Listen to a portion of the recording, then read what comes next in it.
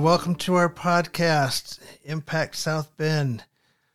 If you are joining us, that is fantastic. I am here with my co-host and my lovely wife, Jill. Hey, it's good to be here with you. Hey, we're going to start off and want to ask this question. And those of you who are listening can take a moment and think about it. But I want to ask the question, what are your favorite fruits to eat? Now, for me, I like a lot of different fruits. Strawberries, especially strawberry pie that my wife has made or my daughters have made. And there's a few other favorite fruits that would fall in there at different times of the season. But I generally like a fairly wide variety of fruits. I don't know that there's too many I don't like. Fresh pineapple would be one of my favorites. Mm-hmm. And so the question to follow that up with, have you ever picked fruit off of a tree or grapes off of a vine only to spit them out? That reminds me of when we were in Turkey and Osan, our guide, was offering us some figs. And he said, now, if they wiggle in the middle, you probably shouldn't eat them. Yeah, I looked. I definitely looked.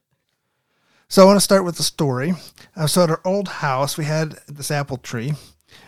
And when we looked at the property, we were really excited because there were 2 cherry trees in the front yard. They were older. They've been there for a while. In the backyard, there were 2 young plum trees, 2 young pear trees, 2 young peach trees, and an old apple tree in the backyard. And the 6 young fruit trees, I really didn't expect to produce anything because they were small and they were pretty young. The 2 cherry trees, those were loaded the first couple of years we were there. They were big. Full of blooms, full of cherries. As it turns out, when we had taken a week to go to camp, right as the cherries got ripe, turns out birds like cherries, and we got back, they were all gone. Oh, it was heartbreaking. I ate 1 cherry that summer. It was so sad. And the cherries, some of them were a bit small, but they were decent tart cherries. They would have made a good cherry pie. And then after that, they didn't really produce. Cold springs, frost, kind of chases the blooms off. But the weirdest thing is the apple tree never really did anything.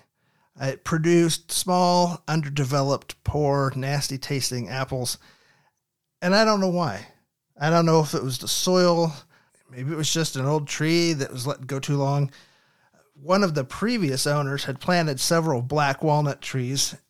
And while the wood is great to build with, and the walnuts can be eaten, the trees can make the soil acidic.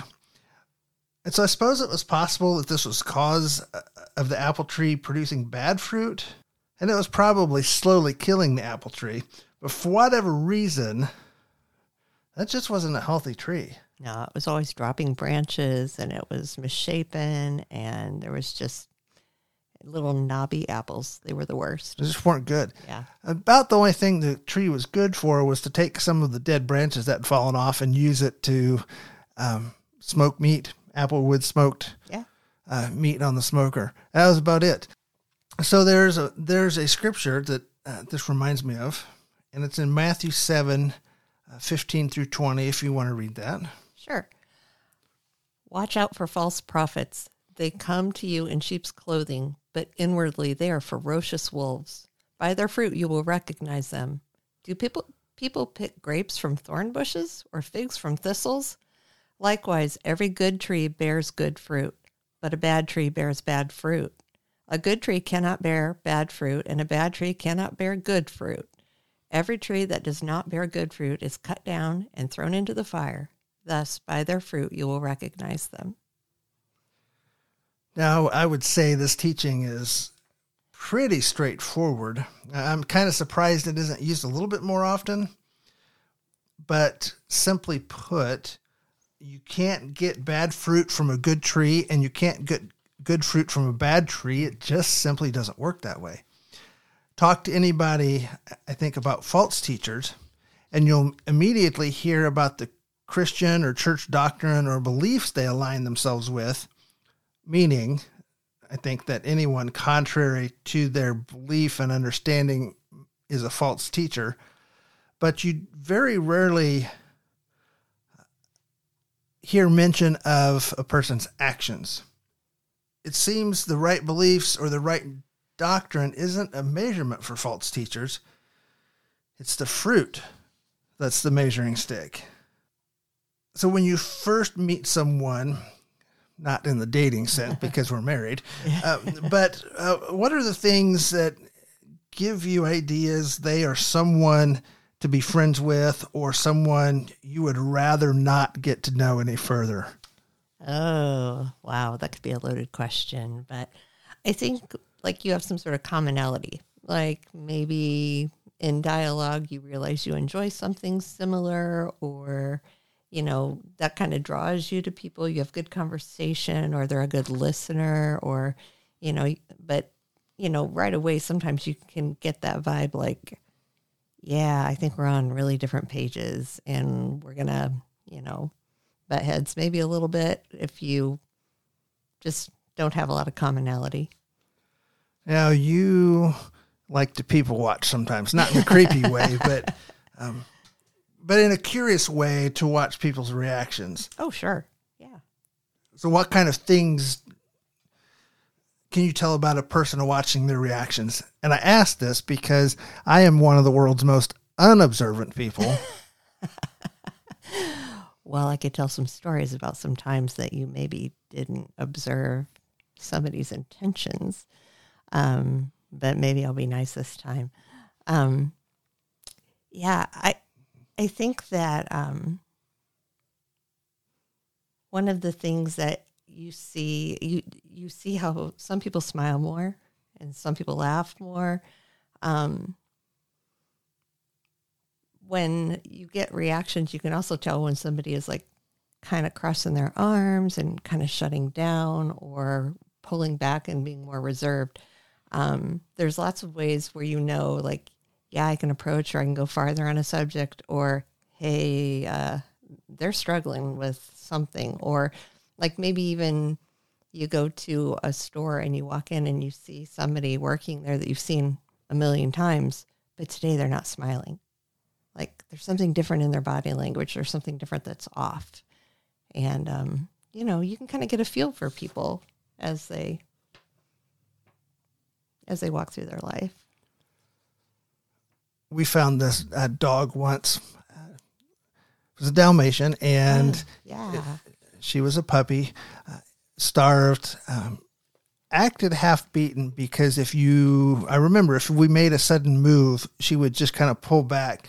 And so just looking at people's reactions, you can tell sometimes how they've been treated. Oh, yeah. If you've ever walked through a store and heard a parent just berating their child up one side and down the other, you get a pretty good idea of not only what the parent is like, but what sometimes life is like maybe around their home. So you can tell a lot by a person's actions, and you can tell a lot by the fruit they produce. So I don't care really how sound the belief or doctrine is, because if you have a teacher who produces in their teaching or in their lifestyle anger, division, fits of rage, malice, hatefulness, you have a bad tree. You cannot get bad fruit from a good tree. Yet time and again, our Christian subculture sometimes justifies the bad fruit with all kinds of trite explanations. Now, I'm not talking about someone's occasional misstep or a mistake. I'm talking about fruit, the fruit of a person's life. And Jesus makes the truth go the other direction. If you have a teacher who produces the fruits of the Spirit, found in Galatians 5:22, love, joy, peace, patience, kindness, goodness, faithfulness, gentleness, self-control, you have yourself a good tree. You can't pick pears from thistles, and you're not going to get grapes from thorn bushes. It just doesn't work that way. So let's go a step further. Jesus continues a bit on the fruit idea in John 15, 1 through 17. I am the true vine, and my Father is the gardener.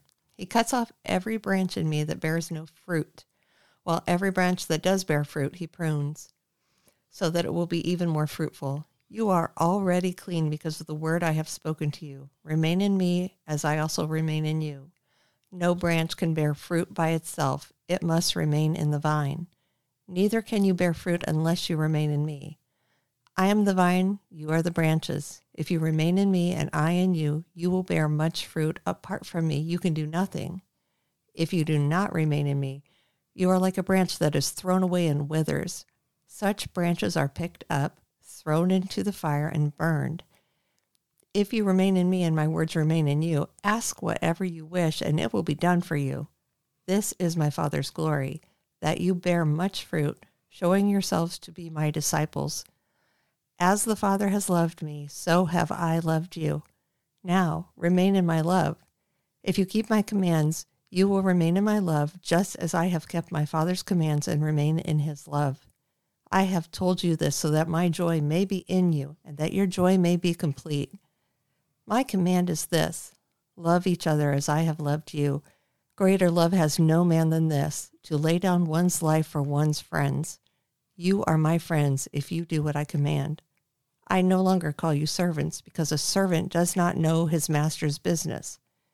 Instead, I have called you friends, for everything that I learned from my Father I have made known to you. You did not choose me, but I chose you and appointed you so that you might go and bear fruit, fruit that will last. And so, whatever you ask in my name, the Father will give you. This is my command: love each other. So this is maybe going to be kind of a weird question or tie-in, but what happens when a parent or both parents get ready to leave and leave you in charge? Maybe in charge of the house for a couple hours, maybe a couple days. I leave a list. Such as? Feed the dog, water the dog, let the dog out. Here's the groceries. Here's certain foods that I've gotten for you. Don't forget to take out the trash. No wild parties. And I kind of feel like Jesus does the same thing here. Maybe he is hours away from his arrest and death, and he seems to be winding down his teaching with the disciples in the same way. Kind of this last list of instructions, encouragement, this last teaching. But here's the command. I am the vine, remain in me. If you are in me, I will be in you, and you will bear good fruit, much fruit. A branch cannot bear fruit by itself. It has to remain attached to the vine. As God loved Jesus, Jesus loves us, and if we keep his commands, we remain in his love. Then he says, my command is this: love each other as I have loved you. Serve each other. Lay down your life for each other. Jesus chose us. As we remain in him, we become his friends, not his servants. And he chose us to bear good fruit. And he says again, love each other. Now there's a couple of keys in this that if we are going to bear good fruit, then we have to stay connected into the vine. We have to stay connected to Jesus. And this hits us even from our campus ministry standpoint, where intimacy with Christ is one of the most important things. And it is out of that Jesus will bear fruit in us. Absolutely.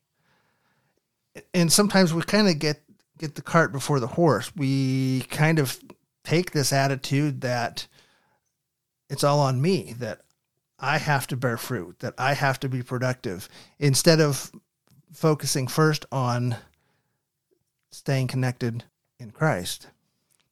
Yeah, there's no way to stay connected if you're not plugged into a source, right? Like, you can't pass it on. I mean, there's no way to pass it on to other people. If you're not connected to a source, you're just going to run out. And there's no way at all that if we stay connected into Christ, that we are going to bear bad fruit, because Christ is not bad fruit. Right. A bad tree cannot bear good fruit, and a good tree cannot bear bad fruit.